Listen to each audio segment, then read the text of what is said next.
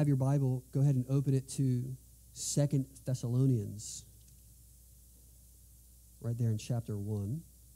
These are two relatively short letters that Paul wrote to the church in Thessalonica, a small but growing church there who had, like the church in Corinth, many of its own problems, superstitions, false beliefs, needing of its own corrections. We won't spend a considerable amount of time in this letter at all this month. What we are intending to do is actually study the prayers of Paul in his letters. Now, without raising your hands, rhetorically, answer the question, do you pray? Do you have a habit of prayer? Well, Paul certainly did, and he often records his prayers in his letters. Not only does he pray them himself silently before the Lord for the churches to whom he's writing, but he writes down his prayer. He records them, acknowledges them, and shares them with the churches. Paul and the apostles all throughout the New Testament are praying men, and they intend for the church to be a praying church. The question we need to begin this month is, do you pray? Not do you pray when you come to church, or do you say a prayer before meals? Most of us can do that simply out of habit, ritual, or pressure. But do you pray when there is no obligation to do so? Are you a man or a woman who begins their day in prayer, or seeks the Lord and his communion through prayer? It's been said that there is no clearer demonstration of the character of a Christian than the character of their prayer life. I want to be the first to admit that I have fallen so far short of the biblical standard of what a prayer life looks like. And I've been around the block long enough to know that many of you may share in that same failure. But I've also experienced seasons of sustained prayer, rich and invigorating prayer, which has stimulated not only my own faith, but has helped me lift up others and encourage those who are around me. As I pray more deeply, so too others are lifted and encouraged in their own faith. If you want to know the measure of a Christian, measure their prayer life. Now, we're not here to guilt trip. We're not here to make all of you give an account for how many hours a day you spend in prayer, but rather I simply want to acknowledge the fact that the Bible encourages us, more strongly even, commands us and expects Christians to be a praying people. We have God's word, which is how he speaks to us. It's his revelation to us. He has disclosed himself in his word to us. And of course, God knows us inside and out. He's created us. He knows the thoughts we will have before we think them. He knows the words we will say before we speak them. And yet, he invites us into real, genuine relationship through prayer. As we hear and receive God's word in Scripture, we come to God in prayer. Prayer is essential to the Christian's life. To illustrate that, let me give an example from history. In 1952, a woman named Florence Chadwick was a well-known long-distance swimmer. In fact, she had at that point already swam the English Channel forward and back, which is an astounding feat. This is the length of a marathon in the water swimming. One day, she decided that she was going to swim from Catalina Island on the west coast all the way down to mainland California. And that's the distance of some 26 miles to swim in the ocean. On the day that she chose to do this, it was an overcast day and it was chilly. And there was fog on the water, so much so that she couldn't actually see the boats that were with her for her protection. Still, she set out, and as she swam, she had these small boats that would accompany her, partly for her safety, to watch for sharks, but also to make sure that she didn't drown. And her coach was there on one of the boats to encourage her, to press her, to keep up her endurance. About 15 hours in, she wanted to give up. It was grueling, and she begged to be taken out of the water.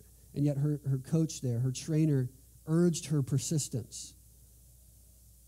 He would tell her over and over again, the shore is not too far away. You're almost there. Keep going. Of course, he didn't know.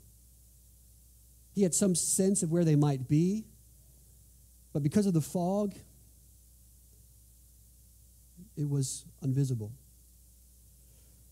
Eventually, exhaustion took over, and Florence just stopped swimming. She just gave up, and so she was pulled into the boat. And as she made her way to land, she discovered that she was only a half mile away from the shore.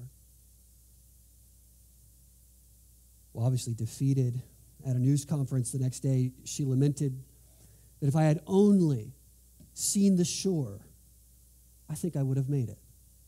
If she had only known how close she was and how far she had left to go, she would have made it. But what was she suggesting? Well, that her endurance really wasn't depleted. Her perseverance was still there. She had a reservoir that she could have tapped into had she known that she was just a half mile away. That a clear vision of what lies ahead of her and what it would take to get there would have made all the difference to her perseverance. In fact, 2 months later, she proved her point. On a bright, sunny day, she plunged back into the sea and she swam the entire distance. Well, in a strange way, Florence's story here teaches us about prayer. It teaches us something about what it means to persevere in the faith through prayer. So I want to submit to you that prayer is not simply the means by which we talk to God, though it is not less than that. It's how we voice our prayers, our concerns, our petitions for ourselves and one another. It's how we come to God in confession and how we come to God in praise. But prayer actually works for us. And much like the light that shows the shore for the swimmer in the water, prayer enables us to persevere in our own faith by bringing clarity to our situations, by giving confidence to us in our contexts. In fact, it gives us further context in our own situations to understand what God may indeed be doing. Prayer enables us to persevere in our own faith, in our own trials, and our own struggles. Because it brings us clarity as we seek the Lord's wisdom. We seek the Lord's help. We seek the Lord's insight. We pray for clarity on issues. We pray for confidence or peace regarding certain situations. And the Lord gives us and provides for us context in which to think rightly about our lives. It's the way in which we remind ourselves that our destination is just around the corner. That we have perhaps just a half mile left to go before we make it to the shore. That's what we're going to begin with this morning, is how we can understand the work of prayer in the life of a Christian. The goal for our series for the rest of the month, these 5 sermons and studies and the prayers of Paul, are meant to help you understand just how vital and important prayer is if you think that you could be a more faithful prayer like me. I want to implore you to listen carefully. And of course, we've given you plenty of opportunities to grow and take those steps towards growing more faithfully in your prayer, not only by coming here, studying, learning from God's Word, but the prayer guide we have for you there on the outside table that Bill was able to make for you. 30 days of short prayer prompts with scripture so that you can read, study, and pray. If you lack the words or lack the thoughts to pray, read this. Indeed, even in the back of that prayer guide is a 30-day psalm reading guide that will help you give words to your prayers as you read the prayers of David, for instance. Ultimately, the hope here is that we would indeed be a praying church. That in this church and in your life, there would be a fostering and a cultivating of a true, genuine prayer life. Not external discipline only, but true life that comes through praying to God. So I want to do that this morning by looking at 2 Thessalonians chapter 1. We're going to read verses 3 through 12. And then we'll see Paul's passion for prayer. He speaks to the Thessalonians. He says, we ought always to give thanks to God for you, brothers, as is right, because your faith is growing abundantly, and the love of every one of you for one another is increasing. And therefore, we ourselves boast about you in the churches of God for your steadfastness and faith in all your persecutions and in all the afflictions that you're enduring. This is evidence of the righteous judgment of God, that you may be considered worthy of the kingdom of God, for which you also are suffering. Since indeed God considers it just to repay with affliction those who afflict you, and to grant relief to you who are afflicted just as well to us, when the Lord Jesus is revealed from heaven with his mighty angels in flaming fire, inflicting vengeance on those who do not know God and on those who do not obey the gospel of our Lord Jesus. They will suffer the punishment of eternal destruction away from the presence of the Lord and from the glory of his might, when he comes on that day to be glorified in his saints and to be marveled at among all who have believed, because our testimony to you was believed.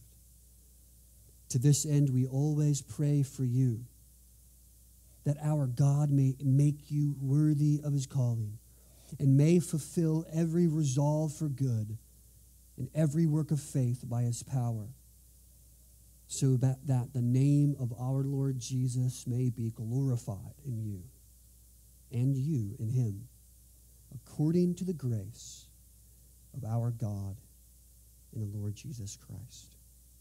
This is the word of the Lord. Thanks be to God. Would you pray with me? Father, now as we study this portion of Scripture, would you help us to grow in passion for prayer? Not simply as a means or an external consideration of work, but genuinely as an act of devotion and communion with you. We pray and ask now, in Jesus' name, amen. Throughout the month, we're going to be studying 5 ways prayer deepens our faith, and particularly as we seek to grow in our own prayer life, how we are to possess a certain passion for prayer. And this week, in our passage, we see that Paul here demonstrates a passion for gospel grace. Woven throughout his prayer in this introductory chapter, Paul is displaying a passion for gospel grace. He speaks often of the grace that the Thessalonians possess and for which he is thankful, and he offers prayer that they, through God's grace, may grow and continue to abound in these graces so that God would be glorified. What we're going to see now in verses 3 through 10 is really Paul's prayer framework that we're to adopt as a praying people.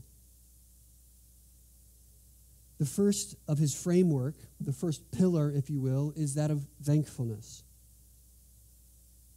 He gives reason for his praying and giving thanks to God. In verse 3, he says, we ought always to give thanks to God for you, brothers, as is right. He gives 3 reasons for which he ought to give thanks to God. That is through prayer, thankful to God for these reasons. First, because your faith, he says, is growing abundantly. Second, because the love of every one of you for one another is increasing. And fourth, though the syntax is slightly different, we see because he boasts in their steadfastness and faith in their persecutions and afflictions in which they endure. So Paul prays a prayer of thankfulness to God on behalf of the church there in Thessalonica because they are growing in their faith. They are increasing in their love, and they are depending upon God in faithful perseverance. Look firstly at their growing faith. He says, your faith is growing abundantly, and therefore it is right, he says, to give thanks to God for a growing faith. By this he means a reliance upon God. Now, they're facing persecution, and with persecution comes doubt. And they are increasing, that is, growing in their faith rather than shrinking back from it. So instead of becoming more reliant on their own strength, they're becoming more reliant upon God's strength. Secondly, he says that their love for one another is increasing. It too is growing. That it's not simply a love for God that deepens their faith, their reliance upon God for all of his good provisions that is growing, but actually their own love for one another that has increased. Undoubtedly, because as they grow deeper in their faith and love and reliance upon God, so too do they learn to rely upon God's people. And their love for God's people increases with it. Then he gives thanks for their perseverance in the faith. In all of their persecutions, in their afflictions, they are enduring. Friends, your perseverance in the faith, your reliance upon God's grace, your love for one another as it increases, as it deepens, as it broadens, is all the more reason to give thanks to God. But we recognize as it comes from an act of God's grace in the gospel. The question is, how are they able to do this, grow in this? It's because of the grace of God that was given to them in the gospel. We see this mentioned twice in the first 2 verses as he introduces himself in the letter. Look up in verses 1 and 2. He says, this is Paul, Silvanus, and Timothy, to the church of the Thessalonians, and God our Father and the Lord Jesus Christ, grace to you and peace from God our Father in the Lord Jesus Christ. This is shorthand for the communion you have in the gospel with one another.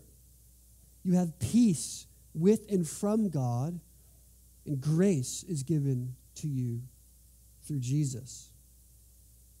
So the main tenet, or one of the 2 main tenets of Paul's framework of prayer, that if you indeed desire to be a praying people, need to build in your own framework, is that of genuine gospel thankfulness for the graces that exist in the lives of others. Thankfulness, perhaps in your own life, but also as you turn your eye to those around you, you are thankful for the grace in their life, their growing faith, their abounding and increasing love, their faithful perseverance and endurance in their own trials. They are a gift to you, and it is right, Paul says, to give thanks to God for such things. So thankfulness clearly must be a central tenet in our prayer life.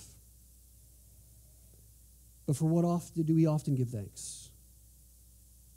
Usually we give thanks for that which we are most thankful, that which we most cherish, that which we most prize. Think of your own prayers.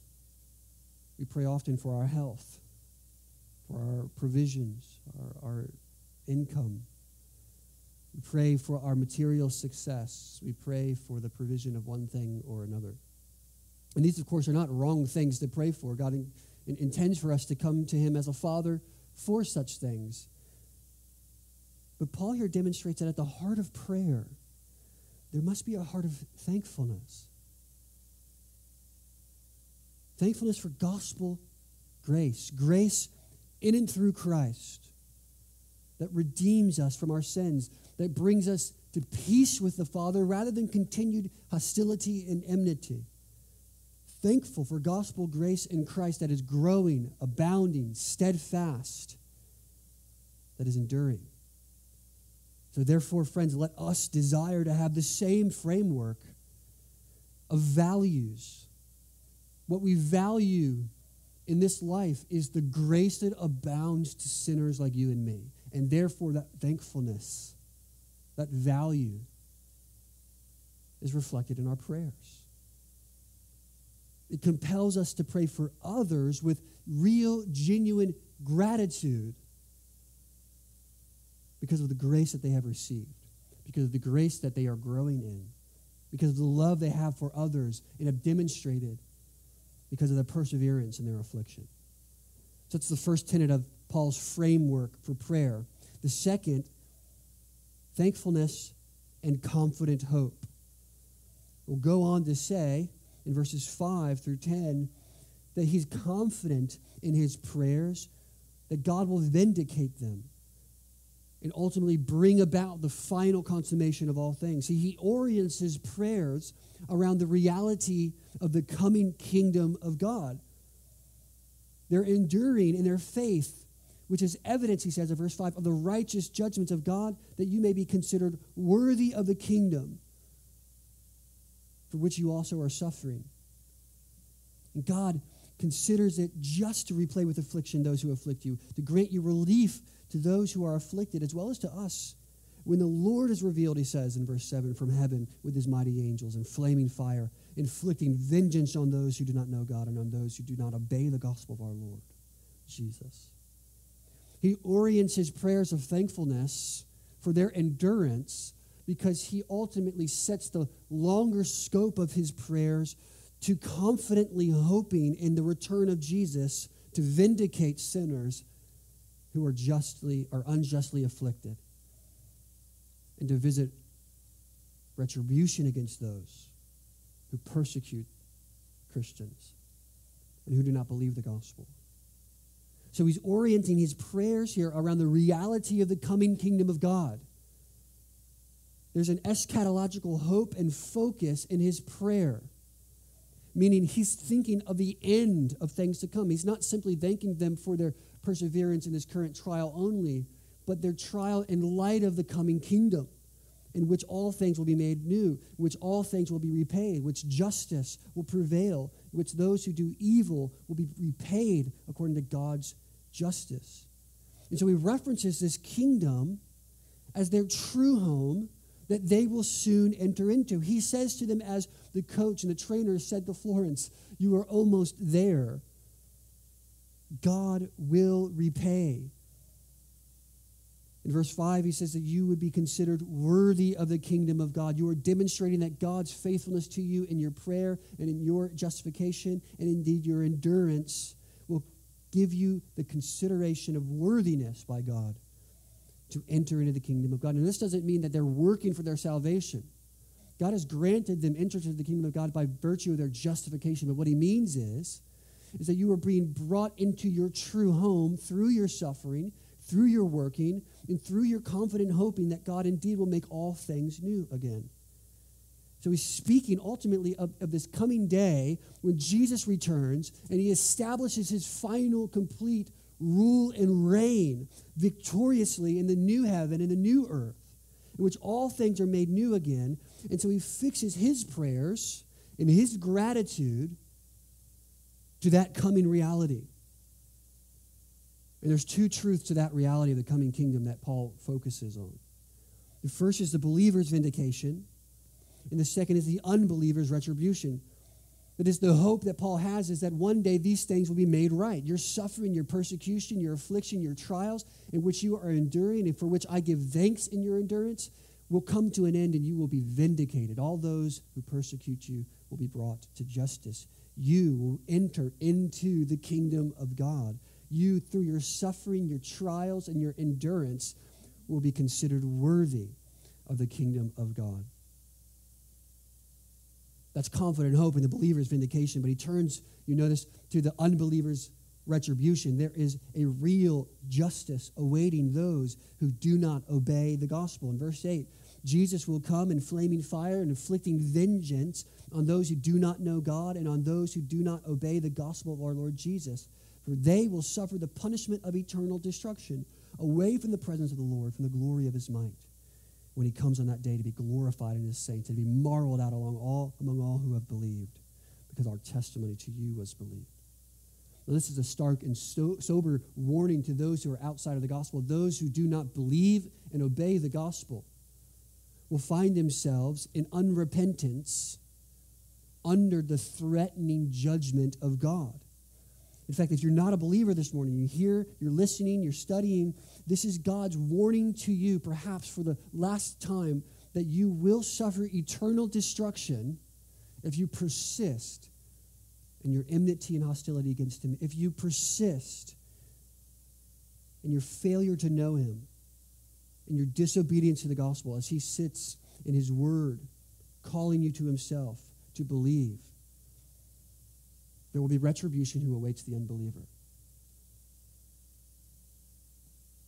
Paul says these two realities, the believer's vindication and the unbeliever's retribution, should be cause for great hope. And therefore, as he prays in thankfulness for what the Lord is doing and growing the faith and the grace of these believers, you can ground that hope in the Lord's ultimately returning, in the coming kingdom reality that awaits those who are suffering. And so we must pray then, as Paul does, with gratitude for gospel grace in the lives of those for whom we pray. And we must pray confidently in God's ultimate vindication at the return of Christ. That if we must be both grateful for God's grace in ourselves and in others in this world, and then pray fervently and expectantly for the world to come. So prayer's framework rests upon those two things: thankfulness and confident hope. Well, secondly, look in verse 11, we see prayer's worthy petitions.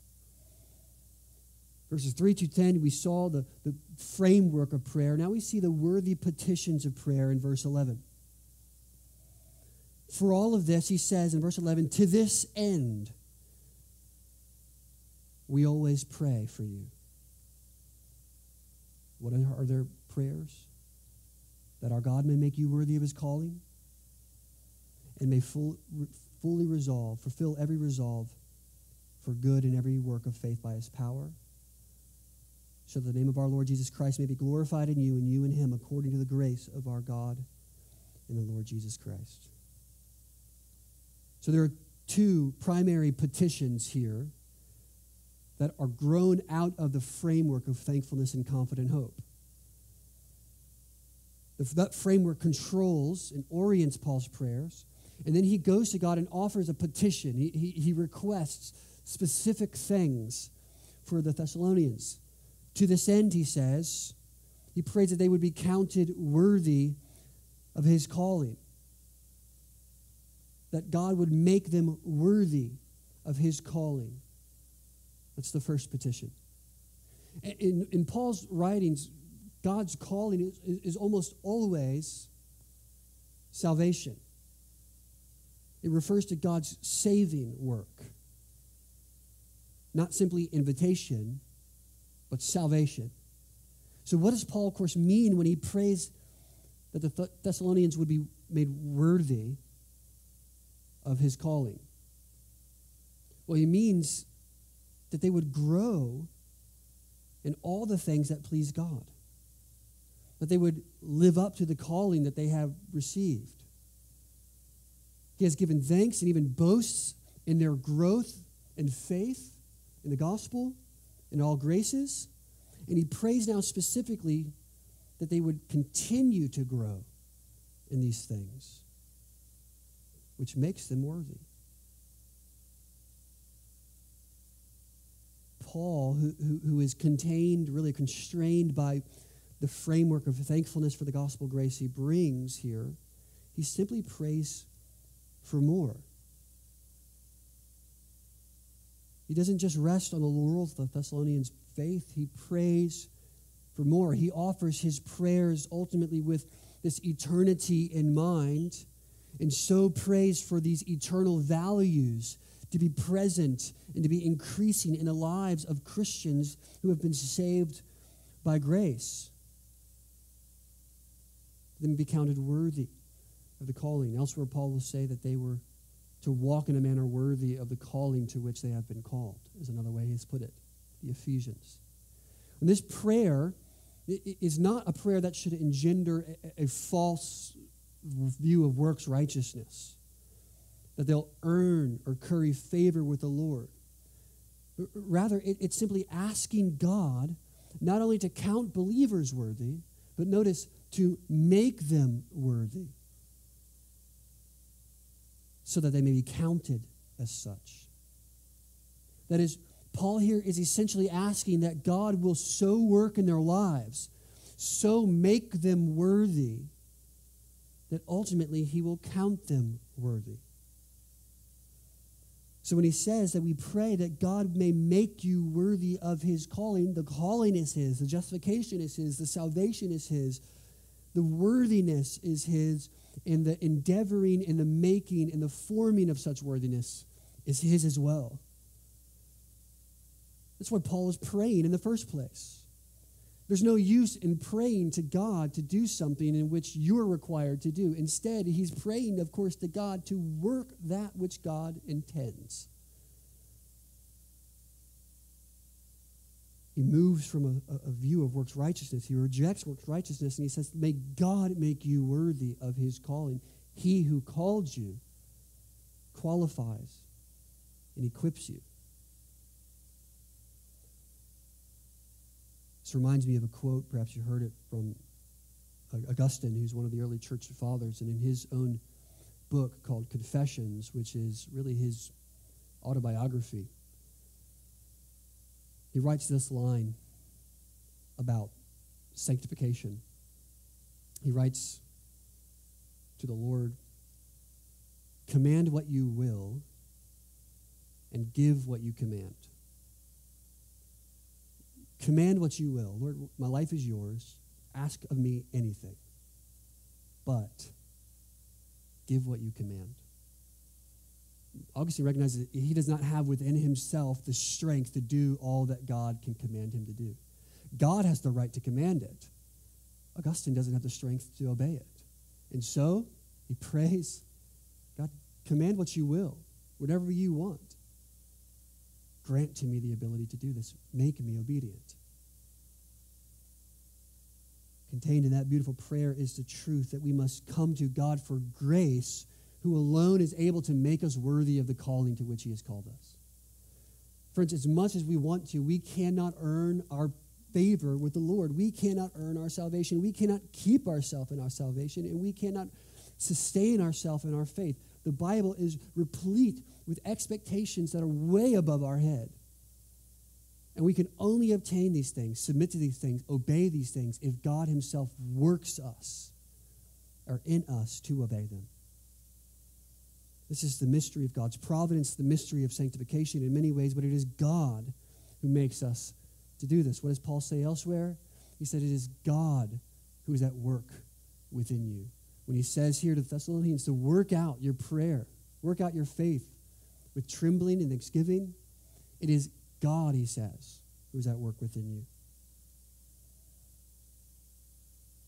Paul, of course, assumes and expects this for every Christian. This is the attitude, that we would come to Christ in prayer for the grace we need to do what he has called us to do, to count us worthy. And praying for such worthiness is, in effect, praying for gospel grace. This passion that we must have in our prayers for gospel grace is the passion that he would work in us that which he needs to, so we can fulfill that which he has called us to. And only those who are found worthy will ever inherit the kingdom of God. And the only hope of our being counted worthy is if we are made worthy by God. And so we must plead with God. Like Jacob, wrestle and contend with God and not fail to let go until he has indeed made us worthy of the calling to to which he has called us. We plead with him, wrestle and contend with God that our children and our family and ourselves and our fellow believers would be counted worthy of his calling. As a side note, let me commend to you, use the language of Scripture here as you pray for one another. As you pray for me, Lord, make Bobby worthy of his calling.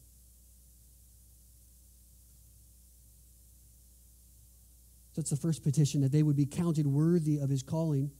Secondly, the second petition here, worthy petition of prayer, is that God would fulfill each of the Christian's faith-prompted purposes.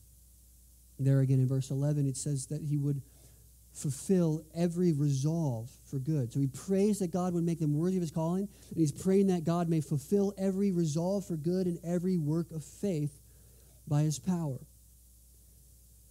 So what's the natural consequence of the Spirit's working in us as God makes us more worthy of his calling? What's the natural consequence of our lives being conformed to his will and to his word? Well, the natural consequence of this is real gospel transformation. You become more like Jesus, and you are changed from one degree of glory to another, as Paul would say elsewhere. And so through the gracious work of the Spirit's sanctification is the word we'll use, the becoming more like Jesus through the work of God, we become so prompted and shaped by goodness and faith in the gospel of God's grace that we change. Our purposes change. Our goals change. Our worthy resolves change. And so our prayers would align themselves that God would do that which we resolve to do in the gospel. It's not only our character that is to be shaped by faith, growing more humble or more holy. It's not only our character that's to be shaped by faith, but the very plans and intentions, that which we purpose and set out to do. These are also born from the same work of gospel grace. I'm going to give you just another Augustine quote, and this is the last one. Elsewhere in the Confessions, he writes to the Lord again, "Your best servant is the one who is less intent on hearing from you what accords with his own will, and more on embracing with his will what he has heard from you." I'll just say that again. Your best servant is the one who is less intent on hearing from you what accords with his own will, and more on embracing with his will what he has heard from you. That is, the resolves and the purposes and the intentions and the plans and the desires of a Christian are no longer set by the agenda of our lives and passion, but are set by the gospel, are set uniquely by the working of the Spirit in our lives. As we grow in grace, as he makes us more worthy of the calling to which we have been called, our plans change. They revolve around the gospel. They are set no longer by our own desires, but which God has put in front of us. Again, Paul also assumes and expects this to be true for every Christian. That if you are really growing in the faith, your own plans, actions, what you determine in your life are all set by the gospel. That someone can look metaphorically at your calendar and say, what's a priority in their life? It's the gospel. It's the Lord. It's serving and loving God's people out of a love for God himself for his glory. And therefore, let all of us, each of us, examine our own plans, the agendas, the priorities, asking again and again and again, what are our purposes here? What's our goal? What's our mission? What are we attempting to do for Christ's sake? And as we find answers to such questions, we must then, like Paul, intercede with God. That is, pray to God that he, by his great power, might bring those good purposes, those faith-prompted acts, to bountiful fruitfulness. So, Christian, as you grow in faith, and as your own plans change from being less about yourself to more with what God would want to do with your life, you then pray that he would bring that about in your life. You would pray that he would fulfill every resolve and good work of faith that have been informed and rooted in Scripture itself. So those are the two petitions he prays there, rooted in the framework of thankfulness and confident hope. He prays to be counted worthy of their calling and to be fulfilled in their planning by God's purposes. In the next verse, the beginning of the next verse, verse 12, we see then prayer's goal. The goal of our prayers, he says, so that, and for this reason, what's the purpose? What's the goal?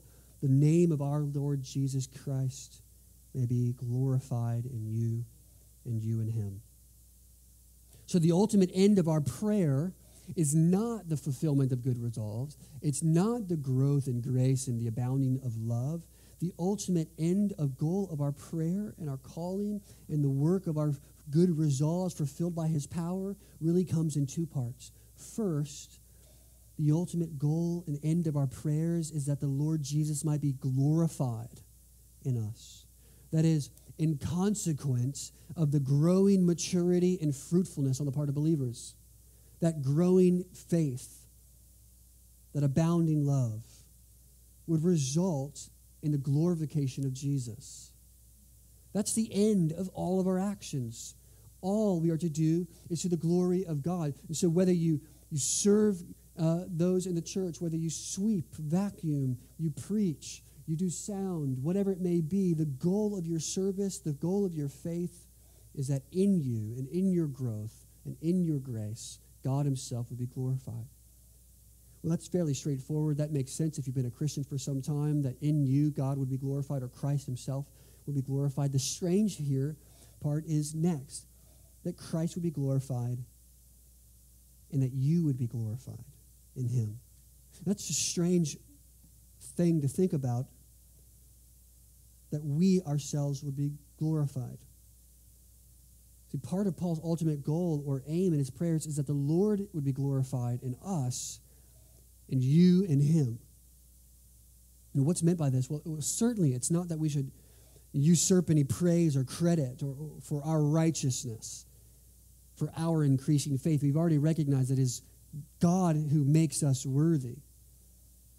Well, no, rather, Paul is again looking to that final day of consummation. Remember, he's already thinking about the return of Jesus when the Lord comes in glory and in flaming fire in verse 8. And we then will be glorified with him and in him.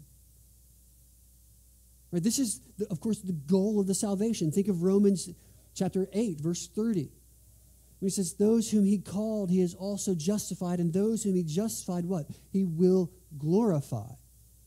That if we follow the golden chain of salvation, we end in the glorification of believers.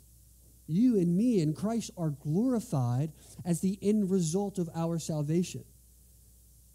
Of course, in our own glory, Christ is all the more glorified.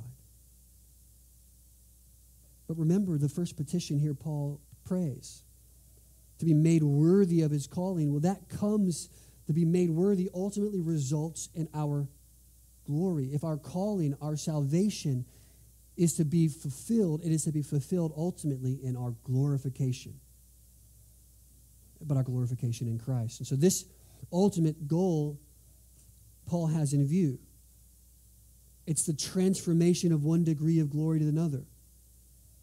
And so though we pray for partial and incremental transformation in this life, ultimately we are to pray with the goal in mind of our complete and total transformation. That is, we pray that we might become ultimately what we will be. See, God is. We are becoming. And so we pray, as Paul here prays, in order that the name of our Lord Jesus Christ might be glorified and that we would be glorified in him. That we would become that which we ultimately will be, glorified sons and daughters in the splendor of God's presence in the new heavens and new earth. And so Paul's framework for increasing faith and confident hope, thankfulness for increasing faith and confident hope, has really as its reference point this ultimate goal, that we would be glorified in Christ, and that our glorification itself, as a result of our salvation, would become the most spectacular means of bringing Christ glory. So ultimately, it's not about our glory. It's about the glory of Jesus. But as we come to share in our glorified in Christ, he all the more is splendor. So we've seen prayer's framework, prayer's worthy petitions. We've seen prayer's goal. Lastly, in the second part of verse 12, we see prayer's ground. The ground of prayer, or the means by which these things come about. See, the ground in verse 12b is this. All of this he prays in order the Lord may be glorified in us and we in him, according to, that is, by means of, through the grace of our Lord, of our God and the Lord Jesus Christ. So the ground of prayer is gospel grace. The grace of our God and the Lord Jesus Christ. In other words, the ground for Paul's prayer, this is the ground for our prayer, is an entire biblical vision that recognizes the centrality of gospel grace as the means of God's work in our lives. That is, all of this is happening through grace. All of it's happening because God has given himself to us in his Son. That Jesus has suffered a death for sin that he did not deserve for us. And all of this calling, this redemption, this salvation, sanctification, this coming glory is all because of God's grace. Central to our prayers then must be gospel grace, because it is the means by which God has worked in our lives. Everything Paul has asked for here is only available on the basis of God's grace. In fact, the Savior himself cannot be glorified in our lives, nor can we be finally glorified apart from the grace that God provides. It's all dependent on grace in and through the gospel. So what does Paul do here? Paul prays that all of this would come about by the means of gospel grace. He's looking to the return of Jesus. Paul is envisaging the final consummation, this final vindication of all things. Having truly in view this coming kingdom of Christ's rule and reign, he's thinking of heaven as he prays. And so if we truly, you and I, truly reflect on this powerful, central reality of the gospel grace, with this same view towards the end, this same eschatological view, the same heavenward view, our prayers are transformed. If you want passionate prayers, friends, you must pray in light of the eternal kingdom that is to come. Our prayers will be transformed. Gospel grace will open up to us the kingdom reality in which our prayers, your prayers, and our purposes and your purposes will be established and fulfilled all by God's grace. That's the beauty of prayer. We pray, as we read earlier in Hebrews, before the throne, confidently approaching because of our high priest. We are able to enter into this kingdom under the rule and reign of Jesus, looking forward to the day in which all things are brought new again. And so, let me simply end this way, brothers and sisters in Christ, at the heart of all of our praying must be that biblical vision of the world to come, all of which comes through gospel grace. And that vision embraces who God is, what he has done, who we are, where we are going, what we must value and cherish. That vision drives us toward increasing conformity with Jesus, toward lives that are lived in light of eternity, toward a heart echoing of the church's ongoing cry at the end of Revelation, even so, come, Lord Jesus. That vision must shape our prayers so that the things that most concern us in prayer are those that concern the heart of God. Friends, then we will persevere in our praying. then our prayers will be passionate and lively and not dull and boring. They will be filled with life as we pray for one another because we are thankful for God's grace. We are confident in God's vindication of Christians and God's retribution against unbelievers. We are thankful and looking forward to the vindication of all God's work and ultimately the coming kingdom in which we will be called and made worthy to enter into. Then we will persevere in our praying until we reach the goal God himself has set for us. Friends, as you consider your own prayer life and you endeavor on the journey this month to pray with us together, I want you to think about the framework of Paul's prayer. Thankfulness and confident hope, looking to Christ's return, that then informs of how we give thanks for the grace of others, how we deepen our own faith and expectation for God to come and make all things new again, and as we seek through prayer the petitions that he would fulfill and change us and make us and bring all of these things about because he alone can do it. If we begin this month of prayer with this framework in mind, with a passion for gospel grace, and I do believe sincerely that you will see in your own life a revival of love and genuine affection and prayer for God. That's our goal. Let's pray. Father, we're thankful, Lord, for your work, mercy, and gospel grace in Christ. For without this grace, we would be nothing. We would be condemned. We would be judged. And the retribution against all the ungodly and unrighteous would await us at the return of Jesus. But thanks be to God, we have been transformed. We indeed have been called, and you even now are working by your Spirit to make us worthy of that calling. And so, Father, we're indebted to you. And we're indebted to gospel grace. And just as we sang, "Oh, to grace, how great a debtor daily I am constrained to be. Let your goodness like a fetter bind my wandering heart to thee." Lord, would we, through prayer, remember and focus on gospel grace that binds our heart to the clarity of the gospel so that we would see always that we are so close to the shore of Canaan's land so that we may persevere in truth and in grace. We love you, Lord, we pray in Jesus' name. Amen.